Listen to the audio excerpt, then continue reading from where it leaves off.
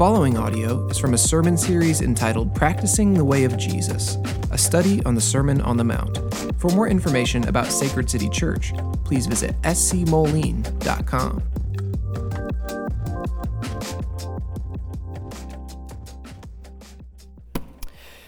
We have been 33 weeks, I counted, I have it here in my notes, 33 weeks in this Sermon on the Mount. This series that we've been calling Practicing the Way of Jesus. Now, at the start of this sermon, right, start of actually happens kind of back in chapter 4. There's some stuff going on where Jesus is doing all kinds of signs and wonders, and then Jesus goes up onto a mountainside and brings up some of his disciples. In fact, he says, his disciples followed him up the hill, and Jesus starts preaching not just any kind of sermon, not just how to be a good person, but he starts preaching about the kingdom of heaven. Now, up to this point in Matthew's gospel, Jesus has been demonstrating what the kingdom of heaven is like. He's been showing us with signs and wonders the power of the kingdom of heaven breaking through this broken and dark world and showing the light and the glory and the beauty of the gospel.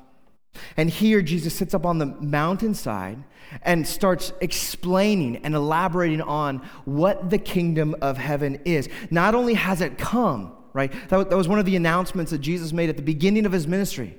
The kingdom of heaven is here. It's now. It's advancing. Not just that it's here, but that he's demonstrating what that kingdom looks like. And now Jesus sits up on the mountainside with the Sermon on the Mount and starts explaining the kingdom of heaven, what it's like, who it's for, how to get in on it, and what it looks like. Not to just have this vision of the kingdom of heaven that's one day off in the future, right? Someday on the other side of Jesus' return, but here and now, a life that is wrapped up into the kingdom of heaven. Right? How to live the good life here and now. How to practice the way of Jesus, the way of flourishing. Now, personally, as I look back on this past year, these last 33 weeks, I can't think of a better place in Scripture to have planted ourselves throughout this year. Right? This passage, these chapters 5, 6, and 7 have seen us through a pandemic, or a big part of the pandemic. It's taken us through a fluctuating economy, through racial tension, with a worldview collision in our society, an election cycle. And it's given us this buoyancy as Christians. It's given us something to really fix our lives to. So those people who hear the words of Jesus and act on them, just like we saw last week, we find for ourselves a secure foundation through all of life's storms, through all of the conflict, through all of the turmoil, through all of the hardships. Jesus is a sure foundation. And not just that we can survive the storm. Like, Jesus is, if your vision is just to survive the storm, that's such a narrow view. Jesus has a bigger vision for your life. Not only can you survive the storm, but you can flourish through it all. This is what kingdom life here and now looks like. And we now come to the end of Jesus' sermon. The discourse has concluded. And let me tell you this. This is like this is an archetypal sermon. This is a sermon that every sermon should sort of model itself after, because in this sermon we see Jesus giving an invitation. There's an invitation, there's a vision for the good life, there's a sense of encouragement, and then the sense of conviction. And then Jesus caps this perfect sermon off by saying this: here are my words, here's my sermon, what are you going to do with it? How is this going to impact your life? Now, of course, the urge of Jesus is to build your life on this teaching. But he kind of leaves it open-ended for the disciples. Hey, you have to determine for yourself. Are you going to hear and respond to Jesus' words, or are you going to hear and reject them? And then Jesus comes down the mountain, just as he went up the mountain, and he comes down the mountain, and there's this aftershock that happens. The people are bewildered by Jesus and his sermon. The response of the crowd is more than just saying, hey, good sermon, Jesus. Way to go. You really nailed that one. People's jaws are dropped. They're astonished. Look at verse 28. It says, and when Jesus finished these sayings, the crowds were astonished at his teachings. They were amazed. Now we have to ask why. Why is this such an astonishing teaching? Why are people just floored by what Jesus had to say about the kingdom of heaven? Why is this sermon the most repeated sermon in the history of humanity? Why are we 2,000 years detached from Jesus' life, death, and resurrection, still coming back to this and saying, hey, there's a foundation here? Now, to understand the significance of the crowd's response, we really have to do a flyover. So if you're just joining us this morning, I'm glad you're here. Hopefully this won't leave you in the dark. We get to bring you up to speed real quick and just do a really quick flyover of the Sermon on the Mount. And what made Jesus' teaching, what made this sermon so powerful? We begin the Sermon on the Mount after Jesus goes up with the Beatitudes. The question is, Jesus announces the arrival of the kingdom of heaven. It's here, it's now, it's advancing. But the question then is, who is the kingdom of heaven for? And what Jesus says in the Beatitudes is the kingdom of heaven is for the unsuspecting nobodies, the religious zeros, the people who have a spiritual bandwidth of a potato. That's who the kingdom of heaven is for. It's not for the elite. It's not for the spiritually affluent, not for the scribes and the Pharisees, merely based upon their status as super religious people, but the kingdom of heaven is for the broken. It's for the helpless. It's for the hungry. It's for those who mourn. And Jesus, in all of these things, as he makes this invitation to those who have a deficit, right? We could go down the line. The poor in spirit, right? You're spiritually bankrupt. Those who are mourn, there's an absence, there's a void in your life. Those who are meek, right? Those who feel like I don't have any power or gumption in my own self. Those who are hungry. And there's all of these things point to the fact that the people who belong to the kingdom of heaven are operating from a spiritual deficit. And then it flips because those who are empty will be filled. That's the promise. Blessed are those who hunger and thirst for righteousness, for you shall be satisfied. In fact, this is where our idea of the pastoral welcome comes from, right? I stand up here and I say almost the same thing every week. To those who are weary and long for rest, those who mourn and desire. It's the invitation that Jesus offers his kingdom people week in and week out. You could go through your whole week feeling like a complete failure. And when you come here on Sunday morning, Jesus stands with his arms open, ready to embrace you. See, that's the message, that's the invitation of the kingdom of heaven and the people who belong to it. And then Jesus takes these spiritual misfits and he asserts their dignity. He's like, listen, I see that in the eyes of the world, you're a nobody, like we should just push you off to the fringes and just ignore you. But Jesus says, my eye is upon you. I see you right where you're at. And he pulls them in, gives them dignity, and gives us purpose. He says, I have called you to myself so that you would be salt in a tasteless world. I've called you to myself so that you'd be a beacon of light in a dark and perishing world. See, this is the invitation. Broken and useless people now are redeemed. They're called into a gospel purpose. And now Jesus is saying, listen, if you've been called into the kingdom, here's how you live as a kingdom person. Here's what it actually looks like for you to be salty in the best kind of way. Here's what it looks like for you to gleam with the radiance and the glory of heaven. Here's what it looks like to live into the kingdom of heaven right here and right now, in the midst of your families, in the midst of your missional community family, in the midst of your church family, in the midst of your work environments, in the midst of your neighborhoods. This is what it looks like to be a kingdom person. And so Jesus starts unpacking what I've been referring to as the dynamics of the kingdom of heaven. Here's how the kingdom of God works. Here's how you live into it. Jesus gives us code, right? This set of ethics and values of kingdom people. This is how kingdom people reorient their life. This is the guide rails for kingdom life. Now, every society has a code like this. Every society has a code like this.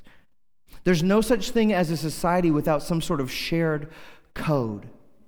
And what Jesus is doing is taking this code that humans tend to operate by, like this sort of template for life, and he's taking it to the next level.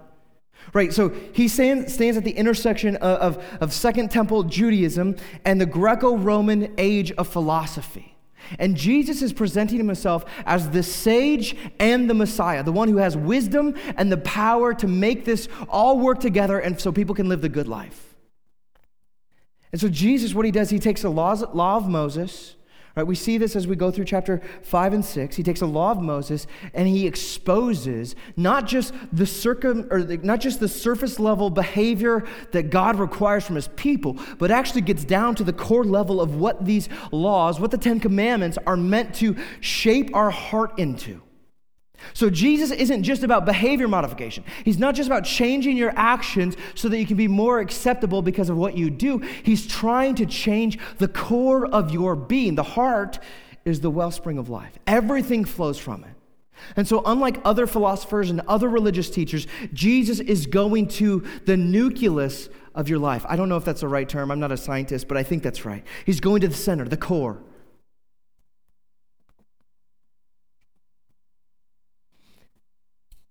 And as he goes to the heart level, he wants to reorient our heart in a way that from the heart that's been made righteous comes righteous words and righteous living, right? Word and deed.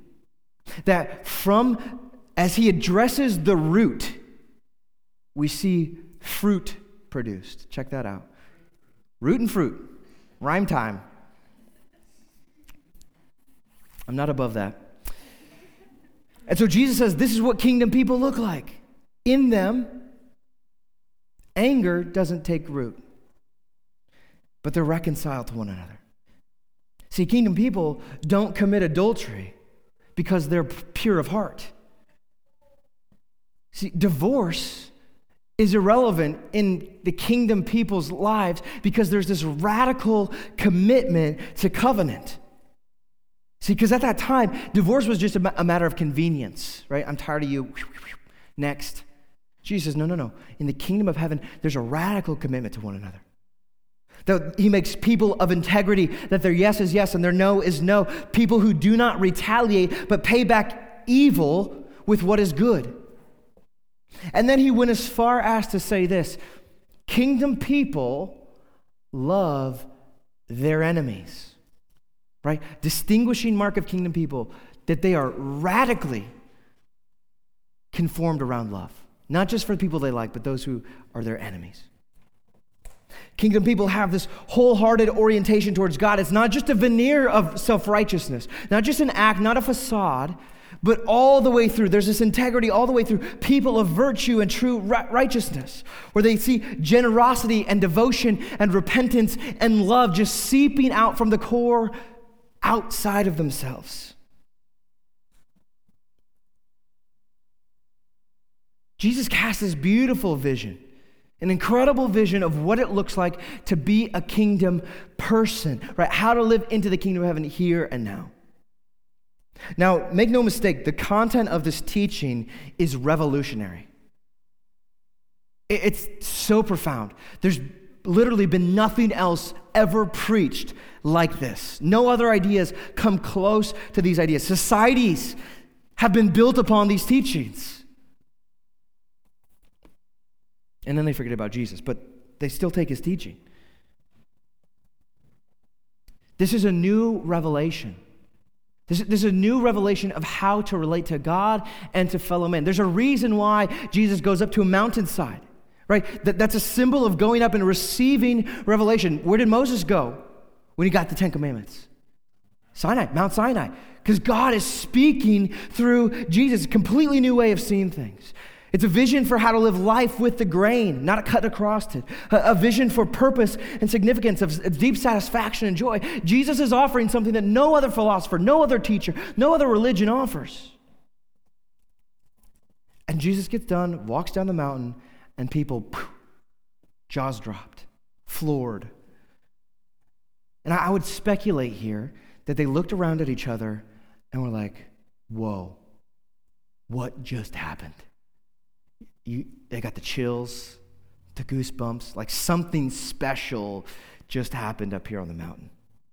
This was a monumentous occasion. In fact, because of this sermon, the world would never again be the same. This changed everything. This was the beginning of a new era. This was the vision of a new life with Christ, life in the kingdom of heaven, the life that we just simply couldn't live without Jesus and his teachings. Now, one of the things that made this teaching so shocking is that Jesus actually drew a sharp contrast between his teaching and everybody else's teaching.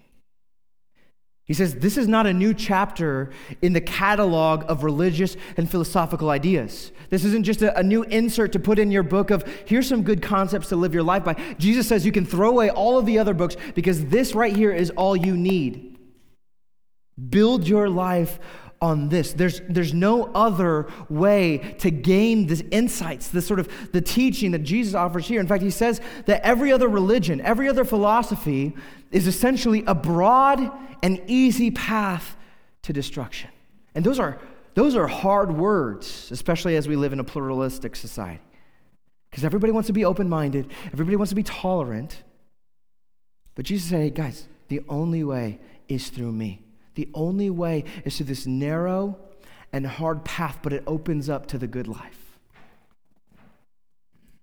Now, with Jesus saying some of these hard things, you would expect that a lot of people, it would just be easy to dismiss. Jesus, that's so small-minded of you. You know, Jesus, we like it where everybody else can hold hands and get along a little bit. It seems like you're kind of rocking the boat some. Why don't you go ahead and see yourself? But that's not what happened. Jesus says this hard stuff, and people are just blown away. And he says this, either you build your life on the rock that is Jesus' teaching and you'll flourish, or you build your life on anything else, even the good stuff. And it's like a foundation made of sand. The storms will come, it'll knock it all down, be futile. Now this sermon that Jesus preaches, I mean, you see it all, right? The vision, the encouragement, the conviction, and it's time for a decision. What are you going to do with this? See, the Sermon on the Mount has this beauty and the confrontation. It has this hard truth, yet comes with sweet poetics. Jesus speaks prophetically about the circumstances that we face right now in this world, yet points to a better future of what things could be in the kingdom of heaven. And then he cuts to the heart with conviction. And he calls for a response. No wonder why people are amazed. Right? No wonder why people are just blown away. This is profound. Nothing else has crossed their mind or gone through their ears like this. It's an incredible teaching. In fact, I would be okay if we just hit the reset button and went right back to chapter 5 and for the next year did the whole thing all over again. Personally, it makes sermon prep pretty easy. But there's just so much gold here. And as great as a sermon that this was, the true cause of astonishment was Jesus. The true cause, the reason why people are astonished and drop their jaws and just amazed is because of Jesus himself. Not the sermon, but the preacher. Check this out. Verse 28. And when Jesus finished these sayings, the crowds were astonished at his teaching, for he was teaching them as one who had authority and not as their scribes. See, the reason why there was so much gravitas to this sermon, the reason why it was so weighty, why it hit so hard, wasn't because the words had been meticulously assembled together and it just happens to be the best, organization of words that's ever been seen before. The thing that made it so powerful was that it came from the mouth of Jesus. It didn't come from those scribes or the religious leaders or the philosophers. Like those guys, they taught in a way where they had borrowed authority. Right? Everything that they taught about, like they carried some sense of authority, but here Jesus is contrasted as one who taught with authority, heavy authority. A raw power, a raw command, the kind of authority, like have you ever seen a dog trainer blow a whistle? You blow that whistle and whoosh, that dog pops up. That's the dog whistle of Jesus, right? The authority, the command comes into play. Now, all of the other teachers that came before him, all of the prophets, all of the scribes, all of the Pharisees, they were operating on a borrowed power. It's not that they had no power.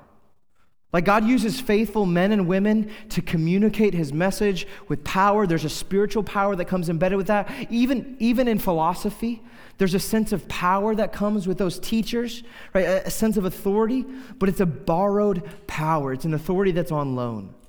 Even apostles, right, that we see in the New Testament, the power that they have isn't a power in and of themselves. It's about borrowed power.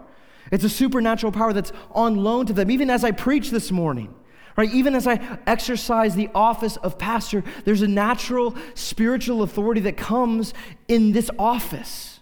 It's not my power. It's not my words. It's not my thoughts. It's not anything that I do or say that gives me a power. It's a supernatural power that's on loan to all of the clergy who are doing gospel ministry. It's a leased power. But Jesus, he has authority in and of himself. See, the authority of Jesus, he was the origin of that authority. He didn't rely on anybody else to give it. The Father validates his power. Like we see later on in Matthew's gospel, when Jesus stands on the other side of the resurrection and says, all authority in heaven and earth has been given to me. He says that. All authority in heaven and earth belongs to Jesus. He is the source of this authority. And what he's saying here as he casts this vision of the kingdom of heaven, you know what he's saying here? Right here? I am the king of this kingdom. There is no way to have that kingdom without having me as your king. Boom! The authority of Jesus just hits you. Of course Jesus has authority. He's the king of the kingdom. Now, authority is this really interesting concept. I was talking with people about this back in our pre-service prayer. That authority, a sense of authority, typically carries this position. Right? There's a positional authority that gets appointed. So, for example, God gives parents an authority over their children. And we see this because one of the greatest acts of authority is to name someone. Right? So parents have authority to see to their children, to raise them up in the way of the Lord, and to give them a name. That's an exercise of authority. Right? Just the fact that you have a name should point to the reality that your parents have at one point exercised authority over you. And then parents who are appointed this authority then delegate that authority to other positional authority figures. Right? You send your kids to school. Now that teacher has some authority over your child. You send them to a babysitter or a caregiver, or grandma, grandpa, whoever it would be. You delegate authority. You give this position of authority to people. Now, here's the thing about this. Whenever authority is lent out, whenever it's delegated, there is a choice that can be made to either accept it and honor it, or to reject it and rebel from it.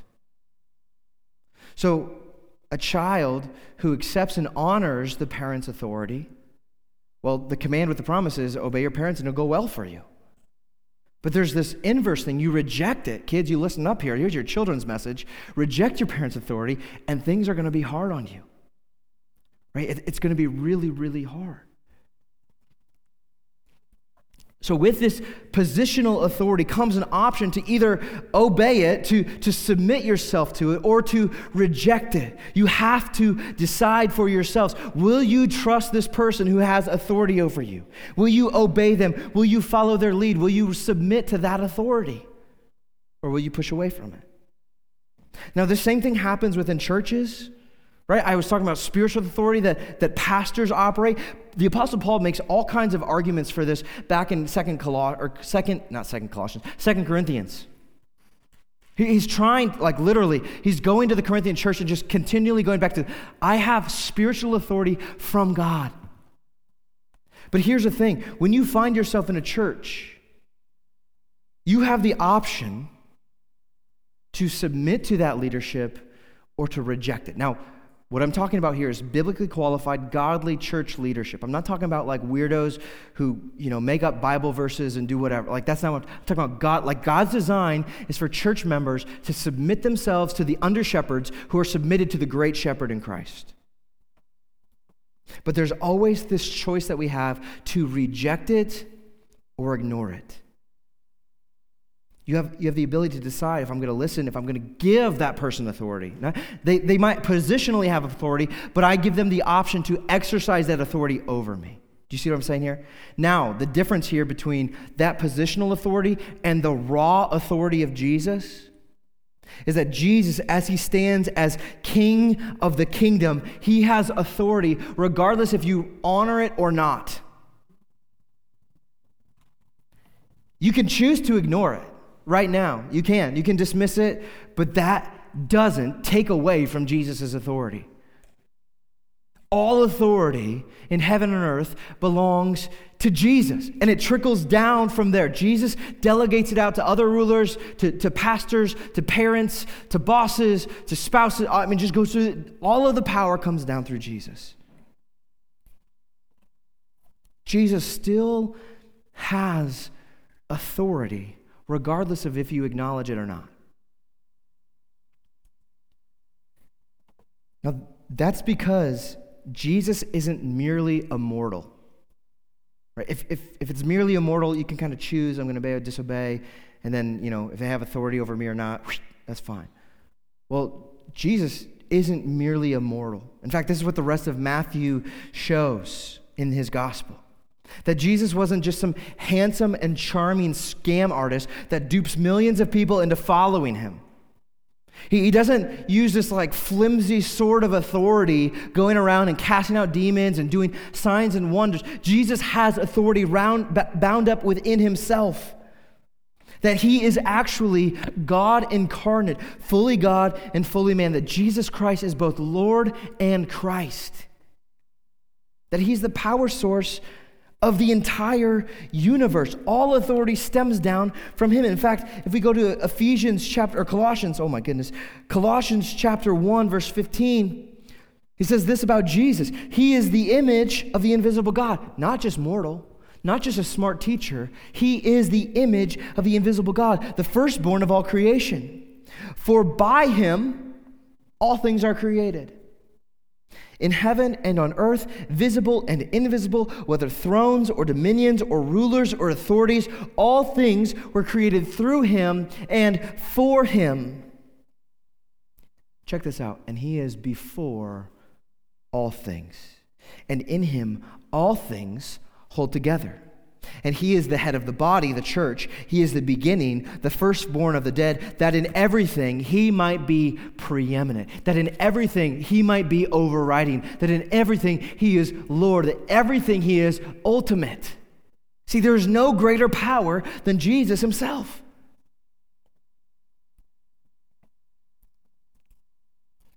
Now, let's just reason through this for a minute. If I claim that Jesus is this God-man, it has to be this way. Follow this out. How else would a first century, poor, uneducated tradesman from lower armpit Nazareth turn the world upside down after being crucified on a Roman cross? How? In no other scenario than Jesus being this God-man does this make any sense. You see, there's even been other people who have imitated this before Jesus and after Jesus, who've come saying that, I'm the Savior, I'm the Messiah, here's the, they do that, and then guess what? Their discipleship maybe lasts for a few years, maybe a decade, and then it fizzes out. But Jesus, look at this.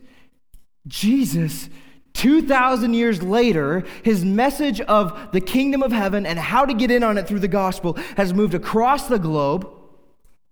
It's infiltrated nearly every people group, every ethnicity, every tongue, every tribe, every nation. So it's not just pocketed like a lot of the other major religions where this is the headquarters for this religion and this is the headquarters of this. Jesus' mission has spread out throughout the globe, and so the local church is the outpost for the kingdom of heaven. That's the headquarters for Jesus and his work. Every local church. See, if Jesus was a fraud, this movement of Christianity would have maybe lasted a generation. In fact, one of the things the Bible tells us about is just how cowardly the apostles were after Jesus was killed. It wasn't until the resurrected Jesus shows up, demonstrates the power of Jesus, or the power of God over sin, death, and the grave, sends his Holy Spirit to fill them, that the people, the apostles, the followers of Jesus, now have the supernatural power within them. Where did that power come from? Jesus himself. Now, Jesus has this unbridled power in and of himself. Now, you think about this. This kind of power is scary. To think of somebody, just think of this, giving our government complete authority, right? Giving your boss, giving your spouse complete authority, that's a scary deal. Because what happens? What's it saying? Like perfect power, what's that? Absolute power absolutely corrupts. See, this is the reason why Tolkien had to write himself into the story to destroy the ring. This is why the Infinity Stones had to either be destroyed or sent to their alternate realities which they came from. Because the idea of consolidated ultimate power in the wrong hands should be terrifying to us. There's a sense of fear that should be instilled at this idea. That's why we're so resistant. See, when we feel like the government's taking an extra, taking a mile after we give them an inch, your spouse gets a little bit more control over your friend or whoever it would be, gives them a little bit more control, and they start manipulating. Like, there's a reason why we push back. There's a reason why we get defensive. Because the danger is that if you give that person total authority, they can wield that authority to keep you under their heel, to make you suffer, to become a minion for them. But Jesus is different than everybody else. Everybody else has corrupt motives. Jesus was the only one who was pure in heart. Jesus was the only one who was truly righteous from the inside out. And in the hands of Jesus, he takes his power and he doesn't use it to subjugate people by force. Jesus takes his power and he lays it down in humility. He empties himself, Philippians talks about. He empties himself, subjects himself to the authority of God the Father to pay for all of the sin, which is essentially cosmic treason against the authority of Jesus in the first place. So Jesus is the king who gets down off of his throne, lays his life down so the peasants who gave him the middle finger and said, I don't want you to be my God, I don't want you to be my Lord, I don't want you to be my king. He lays down his life and pays the ultimate price for that kind of treason so that those peasants can live in the kingdom of heaven. Jesus is the only king who will die for you. Donald Trump, Joe Biden, whoever comes next, they won't die for you. Your wife, your husband won't die for you. Your job, your boss won't die. Jesus is the only king, which makes him the only fit ruler for you, who gives his life so you can have his. See, Jesus uses his power not to subjugate us, but to save us, to redeem us from the futility that we willingly jumped into as we shook our fist at God and said, how dare you try to exercise authority over me? We curse God with the very breath that he gave us. But Jesus was crushed so those guilty people, those who are guilty of cosmic treason, would not be crushed. Instead, they would find the way to true and meaningful life. See, this is the gospel. It's that kingdom people get what they don't deserve. It's a gift from God. Now, some people will hear this about Jesus and be like, yeah, whatever, he's a weirdo, and they'll insist on being their own kings or queen, or they'll do this. It's like, Jesus can be my co-pilot. We'll drive in tandem. It'll work out great. And you still insist on being your own king or your own queen, and you're saying, it's my life, my way. How's that working out for you? I bet you got a lot of anxiety if you've got to control every aspect of your life. I bet you're just on guard all the time. You're always fearful of the next person who's going to come up and try to snuff you out, try to take advantage of you.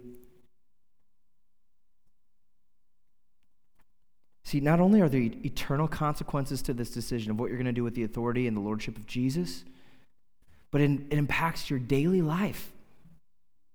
See, you can reject the lordship of Jesus. You can say, all right, Jesus, well, on with you. You can ignore his power. But one of the prophetic things of Scripture tells us is that won't go well for you. And you can try it out. Like Jesus has a long leash for you. Like you want to run away, like the story of the prodigal son, you want to run away, you want to reject the authority of the father figure in your life, he won't stop you. But eventually you're going to come to the end of yourself. You're going to find yourself eating scraps, pig scraps, from the bottom of a feed trough, and you're just thinking, man, I wish I could go back. And Jesus is standing there, he's still got open arms for you. Now you can learn the lesson by going all the way to the end of yourself, hitting rock bottom, and then rock bottom again, and then rock bottom again. Or you can surrender and trust. Because the Jesus that stands open to receive those right now is the same Jesus who stands with the same earnestness, the same excitement, who will accept those who come back to him after a long road of rebellion. His posture doesn't change. He wants to receive us. And for those who reject the lordship of Jesus, unless they turn, it will be a futile road for them. Paul says in Romans 14 that eventually every tongue, say every tongue will profess and every knee will bow. He's not just talking about those who have already trusted in him as Lord, but those who have rejected him. The people who have rejected him will come to terms with the reality of this decision to reject Jesus or to embrace him. Every tongue will come to profess him as Lord. So either you will bow on your own. Either you'll see the beauty of the gospel, the sacrificial love of a Savior who loves you like nobody else has ever loved you, and you'll give yourself and honor the authority of Jesus. Or you will be bowed. It's as simple as that. See, because as long as you stand up and you say, hey, I'm head and shoulders over Jesus, judgment crushes down on you. You will be bowed. But for anyone who honors the kingship of Jesus, anybody who says, yes, I want the kingdom of heaven, and I want Jesus as my king because nobody else is like him. If you profess your faith in him and you trust him, you build your lives on his words, he will receive you, he will save you, he will redeem you, because he has paid the price to bring us back into relationship, to give us access, to open the gate to the good life. And this power that Jesus exercises, this power over sin, death, and the grave, then is at work now in our lives, weakening the grip of sin, giving us power to triumph over sin and evil that is rampant in our own hearts and our lives so that we can reorient our entire lives around him. He gives us a life that we never dreamed possible. He brings beauty from the ashes. If you can see the real Jesus, this is the real Jesus. The real Jesus who is both full of power and humility. The real Jesus that says hard truth, but offers gentle encouragement. The real Jesus that calls us to the narrow path that opens up to the good life. This real Jesus, when we see him for who he is, and not merely some tailor-made Jesus that fits our cultural ideas of him, or whatever my preferences are. When we see the real Jesus, there's astonishment. Your jaw drops.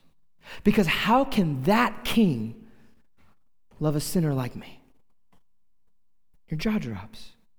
And when you see Jesus correctly, when you see him, your eyes are cleared up. Right? I talked about this earlier. There's a reason why in the middle of the Sermon on the Mount, Jesus talks so much about with eyesight. It's because we're spiritually blind and we've got a fuzzy vision of Jesus, the real Jesus, but Jesus in the gospel unveils our eyes to see him rightly. And when we see Jesus rightly, there's astonishment, and that astonishment then turns into worship. It's a joyful surrender. It's not like oh gosh, I guess I got to submit to Jesus today. That's not it. That's not Christian living. If that's what your vision of Christianity is, that's not real Christianity. Real Christianity is a joyful surrender to the Lord who cares so deeply for you. It is an acknowledgement of your Creator, your Sustainer. It's a life of worship and joy. In fact, this is the entire goal of preaching. If I pull back the veil here for a minute, like the reason why I got up in the pulpit every week, week in and week out, and preach to you people, is because the goal here is not to give you more information. The goal here is not to give you some tips and tricks for how to live a better life. The goal here is to help you see Jesus rightly so you would worship Jesus more, period. And when you worship Jesus more, from the heart, overspills righteousness. See, this is crazy. The real goal of preaching is so people would worship the real Jesus more. And when you encounter this real Jesus, it leads into this explosion of worshipful pursuit. And you see this here and as we go into chapter 8, verse 1. When Jesus came down from the mountain, great crowds followed him. So we see people who see Jesus and hear Jesus, people who are astonished and are worshipful toward Jesus, and then they give their lives to Jesus and following him.